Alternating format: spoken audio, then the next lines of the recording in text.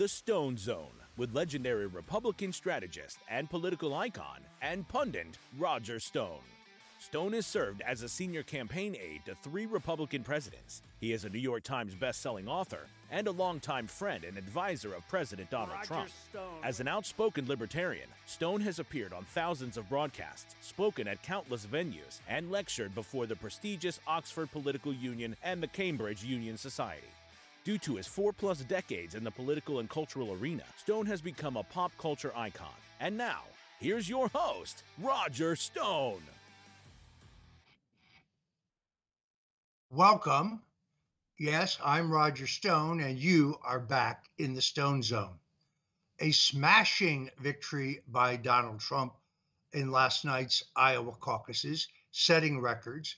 The previous largest winner was my old boss, Senator Bob Dole, who won the Iowa caucuses by 12 points in 92.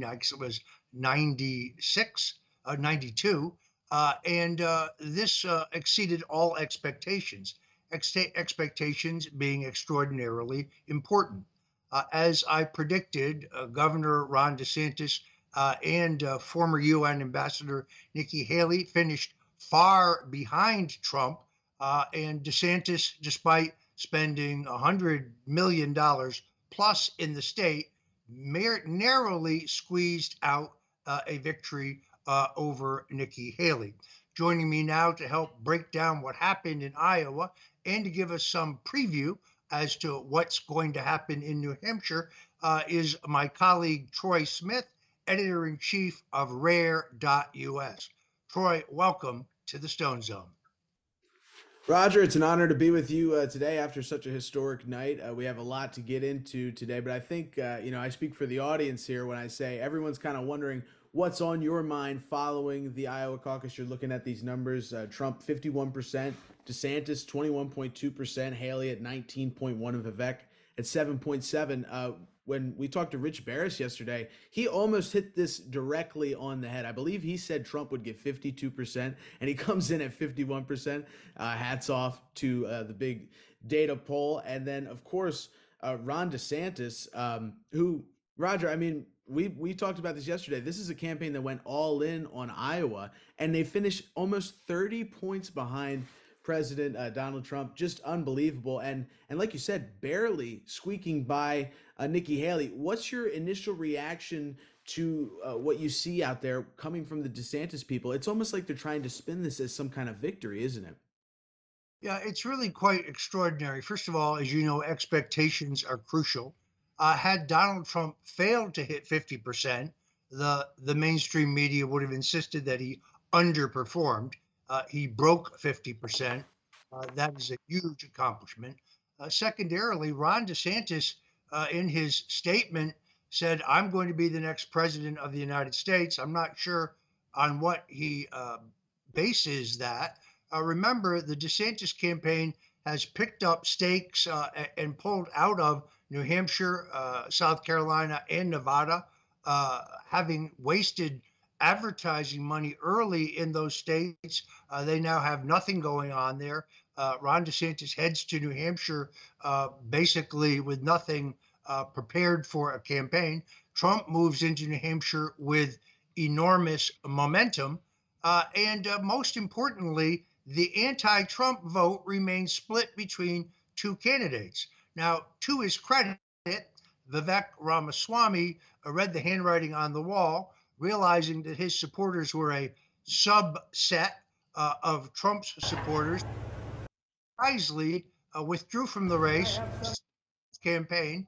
And it's my understanding that he will appear campaigning with Donald Trump in New Hampshire. A good move by Vivek Ramaswamy. I think it guarantees that he actually now has a political future. Last night, in a late night broadcast I did with Elijah Schaffer, I said if he wants to salvage his career, he should withdraw, and indeed he did. The spending numbers just on advertising alone are staggering. Donald Trump spent $18.2 million just on advertising. That's about $340 per vote of the votes he received. Ron DeSantis spent $34 million. That's about $1,697.96 for each vote that he received. But the biggest spender was Nikki Haley. She spent $36 million, which breaks down to be about $1,797.84 per vote. Now, I stress to you that's just digital, cable, and broadcast and radio advertising. That does not include on the ground expenditures. We know Ron DeSantis paid evangelical leaders such as Bob Vanderplatz, who I believe he gave $95,000 to. He actually paid a number of state legislators. Now, when I say paid, made contributions to their campaigns or their nonprofits, but a payoff is a payoff. And none of those things seem to have worked. DeSantis continues to have a fundamental problem, which is there is no rationale for his candidacy, other than maybe something will happen to Trump, so there you should vote for me.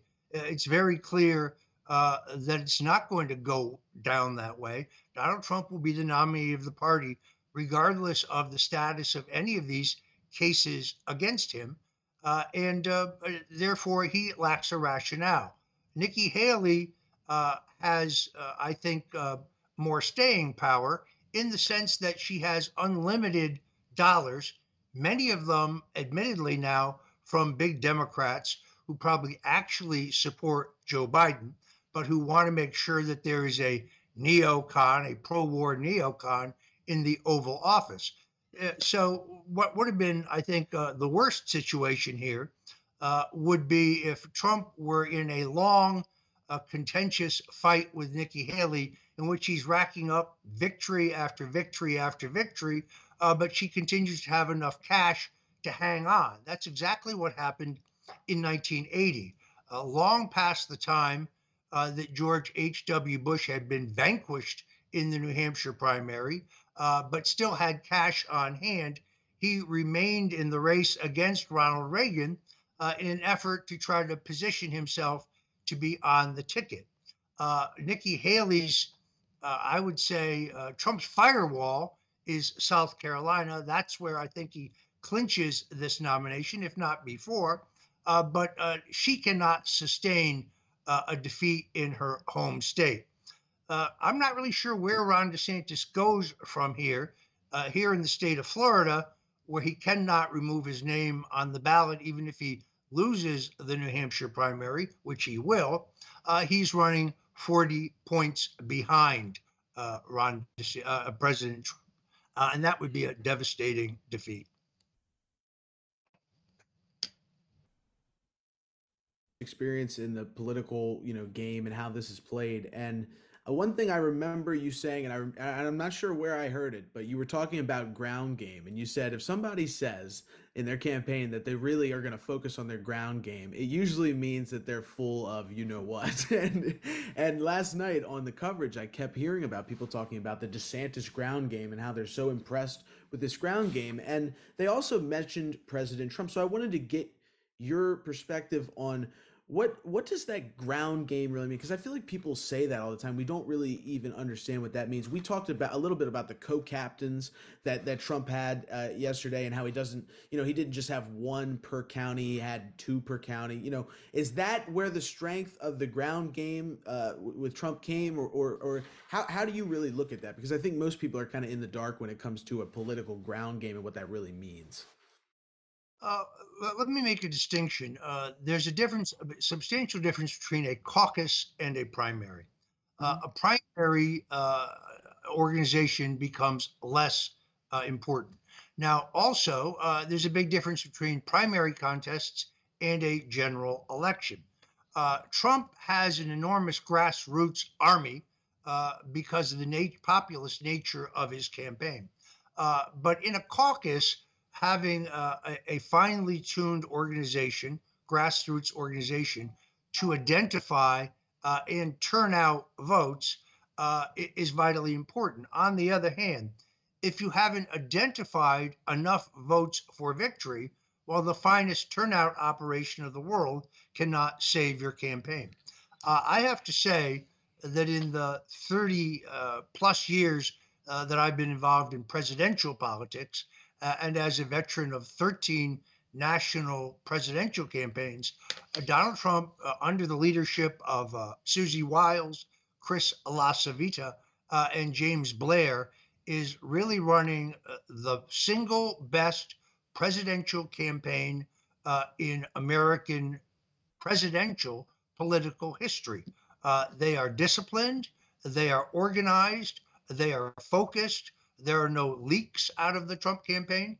And the results of that showed last night. Trump himself predicted that he would cross the 50% mark, and indeed he did. DeSantis said repeatedly that he would win. Now, to me, winning means coming in first. Winning means getting more votes than the other candidates. And that did not happen. And then you have Nikki Haley. I really don't quite understand this. Frankly, last night was a bit of a loss for her. Most of the final polls, including the big data poll, I believe, showed her narrowly ahead of DeSantis, but also distant way back from Donald Trump. And in the end, she came in third, not second. But here's what she had to say. I can safely say tonight, Iowa made this Republican primary a two-person race. I don't know what this woman is talking about. We clearly don't have a two-person race. We have a three-person race. And although Nikki is flush with resources, and Ron DeSantis, I think, is broke, although there are some stories today that says he can continue his campaign through March, but I don't know what that means. Does that mean he has money for advertising or just money to show up and pay a skeletal staff? Really not clear. Again, the key point here is that the anti-Trump vote will be split among two contenders in New Hampshire. I think that's very valuable to Trump. Now, had this been reversed and had DeSantis come in third, we know by examining the DeSantis voters that New Hampshire is unique in the sense that his vote splits about down the middle, meaning half of them list Donald Trump as their second choice, while the other half would go to Nikki Haley as their second choice. Let me stress this is only true in the polling that I've examined in New Hampshire. It is not true for the rest of the country. It's certainly not true in Nevada or South Carolina. So it wouldn't have mattered really if DeSantis had come in second. I think third. I think the more key point is that the opposition will continue to be split. Well, and so as far as Vivek, I think it's pretty clear that the second choice of Vivek voters is Trump. So I would think a lot of his people move over to Trump. The one question I had about the results last night that just kind of kept going through my mind is like we predicted with Rich Barris on this show yesterday. They went on MSNBC and CNN and they aired the Haley speech, they aired the DeSantis speech, but we really didn't see the Trump speech anywhere. Trump gave a great speech last night in Iowa and had to immediately leave to go to New York to kind of defend himself against these unbelievable legal attacks that he's seeing. And it's just like, how many times are we going to see DeSantis and Haley propped up for 21.2% and 19.1% when Trump has 51%? And Roger, you tweeted this out yesterday. Nobody has ever won the Iowa caucus by more than, I think it was 12 points. And Trump shattered that. It was a historic win. And yet all the media can focus on are these 91 counts. If you watched MSNBC last night, their coverage of this at all, it was all about Trump and his 91 counts and 91 counts. It's almost like they think if they keep saying that the American people will forget that these are politically motivated attacks. And I think last night, You can comment on this, Roger. I mean, last night proved the American people see right through these investigations. They see right through the political witch hunt that's occurring across the country against Trump, and they don't support these other candidates anywhere near where they support Donald Trump. It is by far and away the biggest win in the history of the Iowa caucus. And like I said, the media seems like they don't even want to focus on that. It was really quite extraordinary. You had a historic win by Donald Trump, 51%, yet none of the networks, nor CNN, nor Fox for that matter, carried his entire victory remarks while they covered Ron DeSantis wall to wall. What does that tell you? Secondarily, the other point I would make is the reason that New Hampshire, the particular reason why New Hampshire becomes interesting, is because it is one of the few states where non-Republicans, in fact, independents, those affiliated with no party, are allowed to vote in the Republican primary. And that is what Nikki Haley is now counting heavily on. So she not only has heavy-duty Democrat donors like Larry Fink, the founder of LinkedIn, and Reid Hoffman, who also happens to be a guy who visited Epstein's Island numerous times, who has financed the E. Jean Carroll defamation suit against Donald Trump. But she also is going to make a naked appeal to flood the Republican primary with non-Republicans who have no intention of voting for the Republican nominee in the fall, even if that nominee were to be Nikki Haley. And Governor Chris Sununu, son of the notorious New Hampshire Governor John Sununu, a man I had extensive dealings with when I worked for Congressman Jack Kemp and for Senator Bob Dole, a man who lied to my face for almost 11 months about his secret commitment to Vice President George Bush, is open about the fact that he's seeking non-Republicans to flood the Republican primaries in order to nominate the uniparty neocon candidate, Nikki Haley. DeSantis, to his credit, he worked very hard, but the voters weren't buying what he was selling. And frankly, by spending all his time in Iowa, he's neglecting New Hampshire, he's neglecting Florida, and his brand here is suffering very badly. Now, perhaps that doesn't matter because he is term limited. He can't run for another term, yet it is widely believed, Florida political circles, that his wife, Casey DeSantis, who is certainly more telegenic and more attractive than he is, a better speaker certainly, actually looks people in the eye when she speaks to them, is going to stand as a candidate for governor. I think he's damaging himself very badly here. We have an insurance crisis. We have a utility rate crisis. We have a fentanyl crisis. Many of the governor's pledges on social issues, such as his pledge to bar the school boards in Florida from utilizing curriculum that includes critical race theory or other sex and gender dogma, is not being enforced. It was a press release. It was a great press day, but I can tell you right here in my home county, they are utilizing a curriculum that is ADL approved and is just white hate. It's just white hate. So we go to the next round. Donald Trump, who's proving to be a Superman, flew from Iowa to New York for a court proceeding in the E. Jean Carroll case, then is flying to New Hampshire to do an event. Then it is my understanding that he is flying back to New York for another court proceeding tomorrow morning. This, I think, demonstrates the whole strategy behind the tsunami of lawfare that is being waged against Donald Trump.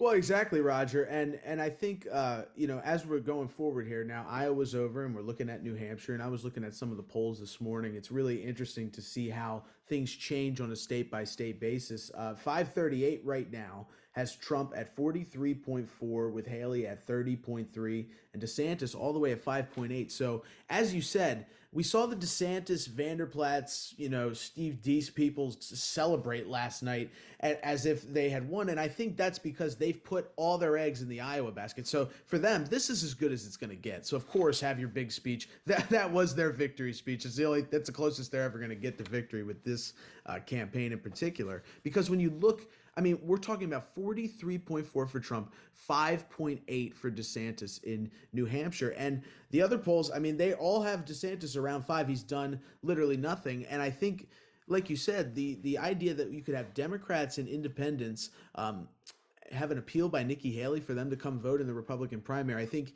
that probably has a lot to do with how she's doing in New Hampshire. And as time goes on, they're saying that she's doing better and better. And Trump kind of shot down claims of this a couple days ago, saying, well, she's surging in some polls, but I'm still ahead by quite a bit. And he's right. He's up at least 14 points. But some polls, they have them, almost colliding. And it's like, I wanted to get your opinion on that as well, Roger. Do you see Haley as a legitimate threat to Trump in New Hampshire at this point? Do you see that as a threat to Trump's campaign? I don't think so. Let me point out two things. Once, you're right. I should stop and give enormous credit to Rich Barris, the People's Pundit, who conducts the big data poll. He was on this show yesterday, and he called this literally right on the nose, which I think continues to burnish his reputation for credibility.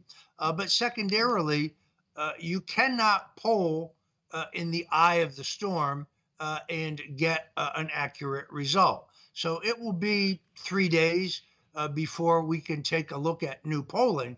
But let's recognize Donald Trump got a huge bump out of his victory, despite the very best efforts of the mainstream media to minimize the coverage of his messaging. You notice that in his remarks, he not only congratulated Nikki and Ron for quote unquote having fun. It was a conciliatory tone, because I think he recognizes the sooner he can dispatch both of them, and the sooner he can stop wasting money in primary contests, the more money he will have for a general election. But just the fact that he has to fly to New York for these court proceedings, then fly back to New Hampshire, then fly back to New York, demonstrates the strategy behind this tsunami of lawfare against him. They are seeking to drain his campaign of valuable time that he should be spending campaigning, and they're seeking to drain his campaign of money, which is being used to pay lawyers. And of course, they're trying to use these prosecutions to sully his name in the mainstream press. It's very disturbing, but I think it will not work. Well, and I think it's important to point out too, as far as last night goes, if you took the numbers from Haley and DeSantis and put them together, and obviously we know DeSantis put all his eggs in that basket, but you're talking about, because there has been speculation that Haley and DeSantis may kind of try to join together. And if DeSantis had run a legitimate campaign, Roger, it looks to me that a duo of Haley and DeSantis may have actually posed a threat to Trump. But when you get past Iowa and you look at New Hampshire, where even combined, they're still down double digits. First of all, do you think that a Haley DeSantis ticket is something that could possibly happen? It seems to me that all the people that are supporting both of them seem to have the same objective. So do you think that that could happen? And if it does that pose a significantly greater threat to Trump than it does right now? Because it seems to me the best thing that Trump could have happen is that DeSantis kind of fizzles out and Haley continues to be his main opposition, because she doesn't really get close to him in any of these polls going forward. Were DeSantis to do that and lose, which I think is probable, he would ultimately destroy his political career here in Florida. Remember, he has built his imagery, even though this may not be totally accurate, as an America First Republican, as a MAGA Republican. Now embracing Nikki Haley. What were people saying a week ago when the DeSantis operatives were actively spreading the idea that it was Donald Trump who was going to take Nikki Haley as his running mate? The reaction to that in the base was volcanic. I was on a Twitter space with Alex Jones and General Michael Flynn and Jack Posobiec of Human Events on Sunday night. And the reaction to that concept was so extraordinarily negative. So I think that would really end DeSantis's career because it would not work. Nikki Haley represents a wing of the party that is growing smaller and smaller. And she represents the Bush, neocon, Dick Cheney wing of the party. And an alliance with her, I think, will not only not stop Donald Trump, but would end the political career of both of them. Again, Nikki Haley running 30 to 40 points behind Donald Trump in her home state of South Carolina, whether Ron DeSantis is still in the race by then or not. So I'm predicting, and I reserve the right to revise my predictions, but Donald Trump is going to win New Hampshire. He's going to win New Hampshire comfortably, and he's then going to roll through South Carolina and Nevada, and this contest will be over. It could be over sooner. Again, I didn't look at the most recent polls in New Hampshire, but my guess is Vivek Ramaswamy was somewhere around the 5 to 7% area. I think Donald Trump gets most of those votes, particularly when he shows up with Ramaswamy by his side.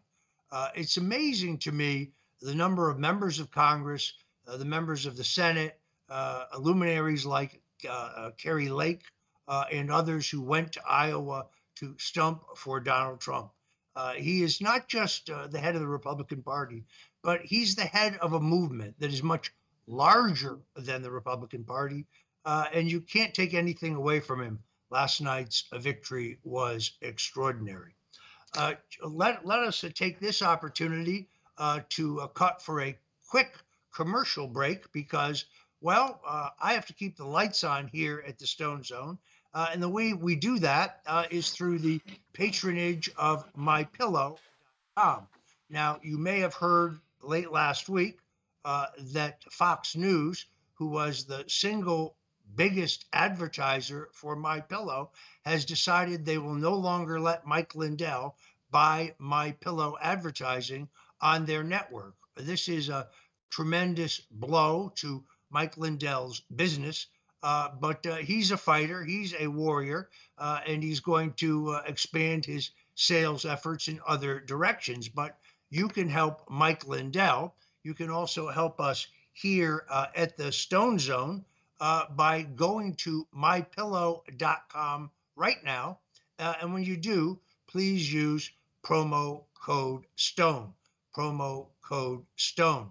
Now, there are many great products there. There's a few that I like to talk about. First and foremost is the revolutionary MyPillow 2.0, which has a built-in proprietary cooling system.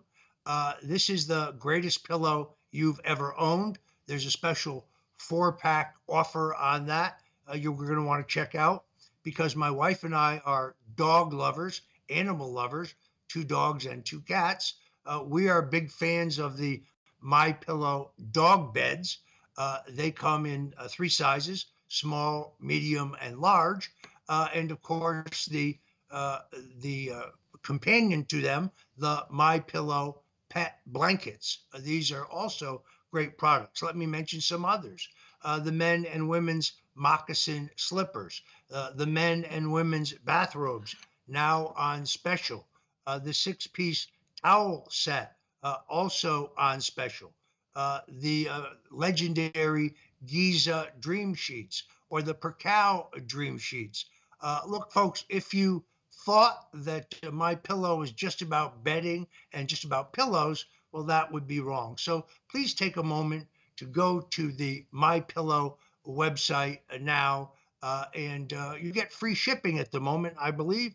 So you can either go to mypillow.com and use promo code STONE, or you can call 1-800-544-8939 and place your order there. But please, folks, I ask you, Mrs. Stone asks you, we need your support here to keep the lights on at the Stone Show. Go to mypillow.com to help us do that. All right, Troy, I noticed just before the Iowa caucuses that Fulton County prosecutor Fani Willis seems to have run into some tough sledding when it was revealed that she had paid $645,000 to a lawyer who is apparently her married paramour, and that those funds actually came out of a COVID-19 budget. He is a personal injury attorney with no previous experience in prosecuting a complex alleged crime as they have brought against President Trump and many of his in-state allies. What's going on in this case? Well, we have Special Prosecutor Nathan Wade here, Roger, and it's an interesting story because, like you said, this is a guy who is, I believe, an injury attorney. I mean, he has no experience that would say he's ready to take on a case of this size and magnitude, and yet he received the job. And the justification used by Fani Willis on that was that nobody else was willing to take the job. For some reason, I don't believe that. I don't think most people believe that they couldn't find any other attorney in Georgia that would be willing to take on this case. And the person that they happened to find just so happens to be also the boyfriend of Fani Willis, and they've taken vacations together. They've taken vacations together that he paid for with money that she gave him via contracts. And as you said, Roger, it's over $600,000. And, you know, you really like, because you're looking at this and you say, okay, well, what's she going to say? And she really didn't comment on it, which is amazing because, you know, any Republican official, you know, it has to comment on something almost immediately. For some reason, Willis just gets to kind of comment for a few days. And then she was giving a speech on MLK Day and she addressed this. And she said something like, oh, that they say that, they're not playing the race card, but they basically are. I mean, that was her response. So she's saying that the only reason that anybody is looking into, you have that video? Yeah, let's look at that. Let's run that if we could. All the glory I receive is his grace, not a perfect me. We are at a time in history, people. Hear me on this. We are at a time in history when you can no longer sit back and just let other folks do it. You cannot expect black women to be perfect and save the world. The Lord is completing us. We are not perfect. We need your prayers. We need to be allowed to stumble. We need grace. With that kind of support, we will move mountains and do Jesus' will. Stumbling all the way. So his flawed, hard-headed, and imperfect child has a message for each of you today.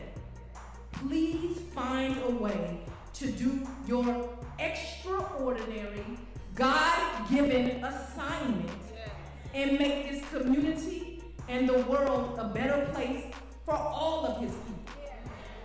See, it is never about who you are. It is always about the great I am and who he is. See, we are all flawed, sinners, unworthy, imperfect, damaged, but we are qualified upon his calling. You can find common ground with people of all different ideologies if you simply commit yourself to being obedient and steadfast in your efforts and his word. If you commit yourself, God will turn your hard-headed self into the extraordinary for his kingdom. Thank you. So that is basically her playing the race card. What is the latest in terms of the uh, Georgia Attorney General or the Georgia State Senate or the Georgia governor investigating what is clearly the corruption of Fani Willis? Roger, I mean, we really see no movement. I mean, we really see no movement in terms of actually going after this, and even in the news coverage of this stuff, they're kind of like, well, I hope he steps down. I mean, seriously, I mean, like that's legitimately what they're saying. I hope he steps down. He seems unqualified, and he seems to have all these sides. It's like, well, that's not exactly how this works. I mean, if this, and not only that, but as far as the entire case, Roger, I believe a Trump co-defendant has filed to have a mistrial because of this and because of the way this entire thing has been set up. And I think it's important for the people to understand who is doing this and the level to which this has gone. And we always talk about, you know, there's a coordinated effort, and if there is a coordinated effort against Trump, which a lot of us assume is true, then you would find people in positions of power that were able to prosecute Trump that did so and receive favors for doing that. And in this case, it looks a whole lot like somebody received some money and some perks for going after Trump. And I can't believe that we're living in the United States of America right now, where we're talking about prosecutors paying off this. And I mean, we are so far gone down this rabbit hole of corruption and Democrat just dominance in the cities and in places like Georgia, that we are living in a clown world where people like Fani Willis can bring charges against somebody, appoint a special prosecutor that is literally her boyfriend that she has paid almost $1 million to out of taxpayer money. And that's going to be the guy that's going to go after Trump and all these people. And the entire message, Roger, of the Trump prosecution and in any of these that the media covers is nobody's above the law. Well, if you look at the facts surrounding Fani Willis in Georgia, Fani Willis is above the law, obviously, and so is the special prosecutor boyfriend. It seems that anybody, and including Judge Engron, I mean, there's been so many exposés about these people that are orchestrating these attacks against President Trump, these legal attacks.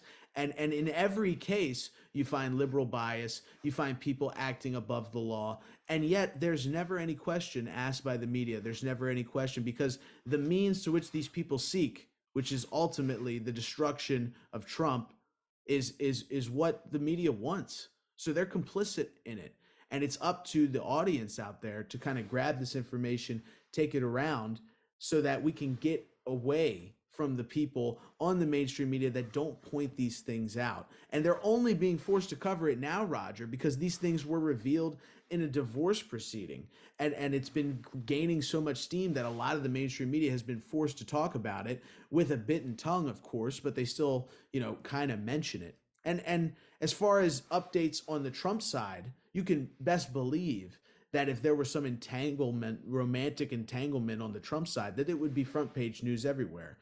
With Fani Willis, it just gets to be back page news. And that's a sad reality of where we're at right now as a country. It's my understanding that the governor has the legal authority to remove Fani Willis as the Fulton County prosecutor. The state Senate also has the authority to remove her as the Fulton County prosecutor. I think there's growing movements to by the voters, by the people, by others in the Republican Party to do exactly that. You have Brad Raffensperger, the Secretary of State, refusing the order of a federal judge to testify in a case regarding corruption in the Georgia election. Let's remember that Fani Willis' entire case is based on a premise that Trump knew that he lost Georgia, first of all, that he knew that he lost Georgia, and that he tried to get the certification of a fake slate of electors, a word, by the way, that I have never used. If you read the minutes of the alternative electors, they make it very clear that they were formulated in order to preserve Trump's rights in the event that he was successful in a lawsuit challenging the results of the election. There's nothing illegal about that, despite what Ari Melber at MSNBC may have to say.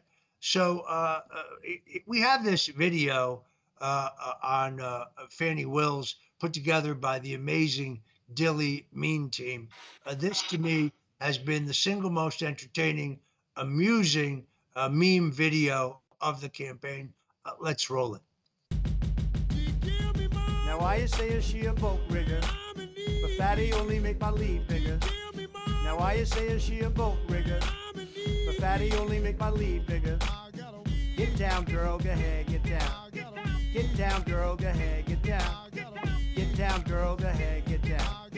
Get down, girl, go ahead, get down. Fanny the thought always at the beauty salon with a baby Louis Vuitton under her underarm. She said, talk to Waka Flock, I could really do harm. For a case, I got a lot, I could blow up the spot like a bomb. But I'm looking for the one, have you seen her? She went and put my whole team under subpoena. Diva, Friday, Felicia, abort kids, and charge them on a Donald Trump and niggas for bullshit. Indict Gucci Mane and chase it for some fame. She think it's all a game, but rap with no shame. She get up on TV, you all know her name. If you're playing Fulton County, then you better get paid. You know why? Cause the DA corrupt, yo. From what I heard, Fatty got a baby by Mondo. And Loomis said she got a trap house and a condo. She don't care whatever said, long as she flopped, though. Now I say is she a boat rigger, but Fatty only make my lead bigger. Now I say is she a boat rigger, but Fatty only make my lead bigger. Get down, girl, go ahead, get down. Get down, girl, go ahead, get down. Get down, girl, go ahead, get down. Get down, girl, go ahead, get down. 13 counts, she getting paid to pounce. A die for 13 counts. I know somebody paying top to charge whoever he says. Another DA in the pop that handle all of his biz. You will see her at the courthouse, call her Fatty Willis. Charge another rapper cause you know she out to get us. She even charge her president if you could pay the money. Election interference done, deal for the money. She walk around looking like Trap Cole with the money. She got a new week, got white pole with the money. If you ain't no punk, holla, we want D-Trump. We want D-Trump, yeah. It's something that you need to have. Cause when we get revenge, we gonna kick some ass.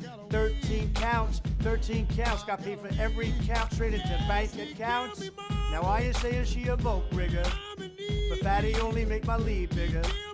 Now I say is she a boat rigger, but Fatty only make my lead bigger. Get down, girl, go ahead, get down. Get down, girl, go ahead, get down. Get down, girl, go ahead, get down. Get down, girl, go ahead, get down.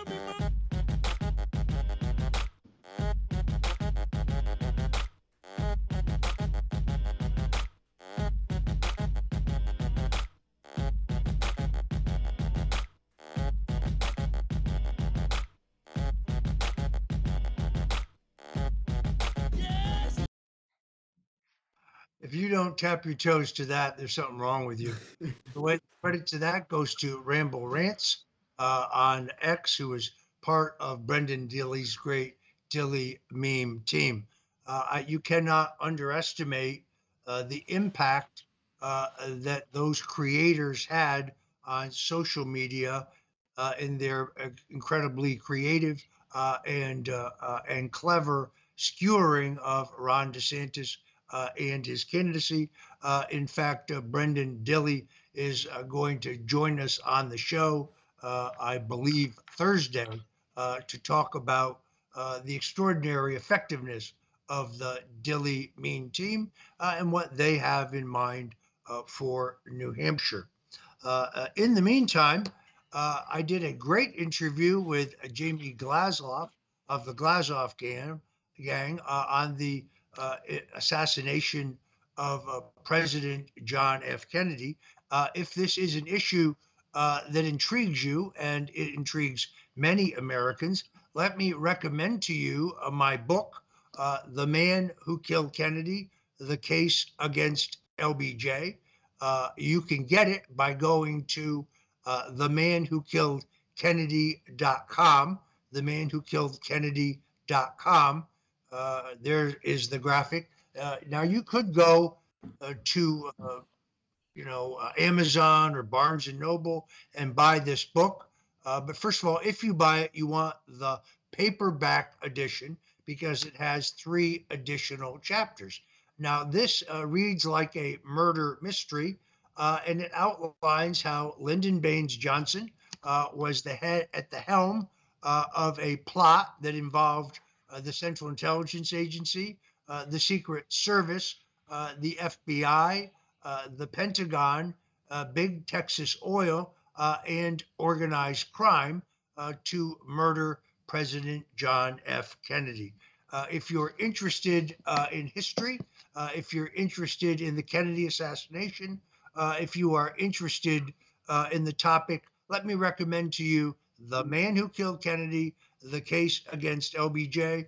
There's 2 ways to get it. You can go to themanwhokilledkennedy.com, or you can go to the StoneZOne website and go in the shop there. Either way, you get an autographed copy. We only sell the paperback edition. When I met Oliver Stone, he told me it was the single best book that he had read on the Kennedy assassination. When I met Mel Gibson not that long ago at the UFC fight in Las Vegas, he also told me it was the best book he has read on the Kennedy assassination. Let me recommend that you go by that website one more time. The Man Who Killed Kennedy, The Case Against, The Man Who Killed Kennedy.com. There it is, The Man Who Killed Kennedy.com. Give you a minute to write that down. Order your copy today. I think you will find it riveting. It's another way that we support the Stone Zone. So check out that book. I think you will enjoy it. Yesterday was Martin Luther King's birthday. Martin Luther King, a pivotal figure in American history. Martin Luther King and his father, Martin Luther King Sr., were in fact Republicans. The president who signed Martin Luther King's birthday into law as a federal holiday was, of course, Ronald Reagan. People don't know that Dr. Martin Luther King worked very closely with Vice President Richard Nixon to pass the 1958 Civil Rights Act, which is the first significant major piece of civil rights law to pass the Congress and to be signed into law since the Civil War. And the reason that Richard Nixon was pivotal in that drive by Dr. King was because the Southern Democrats, quietly being quarterbacked by Senate Majority Leader Lyndon Johnson, were opposing that landmark civil rights bill. The other thing that I posted yesterday that is not commonly known is that Dr. King was assassinated shortly after FBI Director J. Edgar Hoover let Lyndon Johnson, then President of the United States, know that an FBI wiretap that remained in place on Dr. King revealed Dr. King telling his associates that he intended to endorse Senator Robert Kennedy for the U.S. Senate, for the presidency in the 1968 contest. It is well known and documented in my book that Lyndon Johnson feared that if he was elected president in 1968, Robert Kennedy would have reopened the investigation into the murder of John Kennedy. The other little known fact regarding Dr. King and involves Richard Nixon. Richard Nixon, upon the death of Martin Luther King, flew privately to Atlanta, met without any press notice with Coretta King to give his condolences, and also gave Coretta Scott King a check which paid for the college education of all of Dr. King's surviving children. Yesterday, I also posted an extraordinary picture of Wilt Chamberlain and Richard Nixon attending Dr. King's funeral. Now, important subtext here, because if I don't bring it up, others will. In 1960, when Martin Luther King was jailed in, I believe it was Alabama. He was his life was considered to be in danger. Richard Nixon, being the upright lawyer, knew that calling the judge in the case against Dr. King would be technically improper, a violation of the rules of the court, where John F. Kennedy, upon the urging of his brother and others, made a call to both Coretta Scott King and to Dr. King, but more importantly, to the governor of Alabama on behalf of Dr. King. That caused Martin Luther King Sr., who was an extraordinarily influential Black pastor, but a Republican, to change his support in the 1960 election from Richard Nixon, who he had endorsed, to John F. Kennedy. Many people believe that misjudgment by Richard Nixon cost him the 1960 election. So with the celebration of Dr. King's birthday yesterday, a federal holiday, I thought that those facts might be interesting. Here's the final one, which I think is of great interest.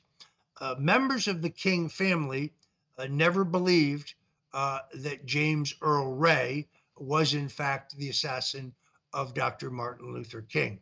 In 1999, they won a civil suit, and the state, federal, and city government of Memphis were actually held liable for the death of Martin Luther King, which means it was proved in a court of law that both the FBI and the Memphis police were actively involved in the murder of Dr. King. This documentation of all of this can be found online. So a day late here because we were wrapped up with Iowa caucuses, but we too celebrate the birthday of this great civil rights leader, Dr. Martin Luther King. Chat, we have just a few minutes to go here. Do you have anything to add, Troy, to today's Stone Zone? Well, I'd just say, Roger, that Dr. Martin Luther King is a very important figure in American history because he represents the idea that is the content of character that matters, and it's not the color of your skin. And you see that mainly represented today because if Dr. King were alive, he would be canceled. He would be attacked by the leftists exactly because of his Christian beliefs, because of his beliefs that all people should be treated equal and that we shouldn't have protected classes and things of that nature. Dr. King's rhetoric goes against what the leftists preach today, and it's why they work so hard to kind of try to forget about who he was and to paint their own image of who he was. Dr. King was a great American and a true hero. All right. I think we are just about done here at the Stone Zone. I do want to say to you that I am a coffee drinker. And for a long time, I had to look around for my coffee. I don't know about you, Troy, but I'm the kind of guy in the morning, I need a bold, bracing, smooth cup of coffee to get going. And I finally found my coffee. And, well, it's called My Coffee, and you get it at mystore.com. And you get it by using promo code STONE for a deep discount. So we're going to let Mike Lindell tell you about My Coffee. And then let me say for us here at the Stone Zone, thank you so much for joining us. You can go follow us at rumble.com/Roger Stone. But we are very glad and grateful for our growing audience. So until tomorrow, God bless you and Godspeed.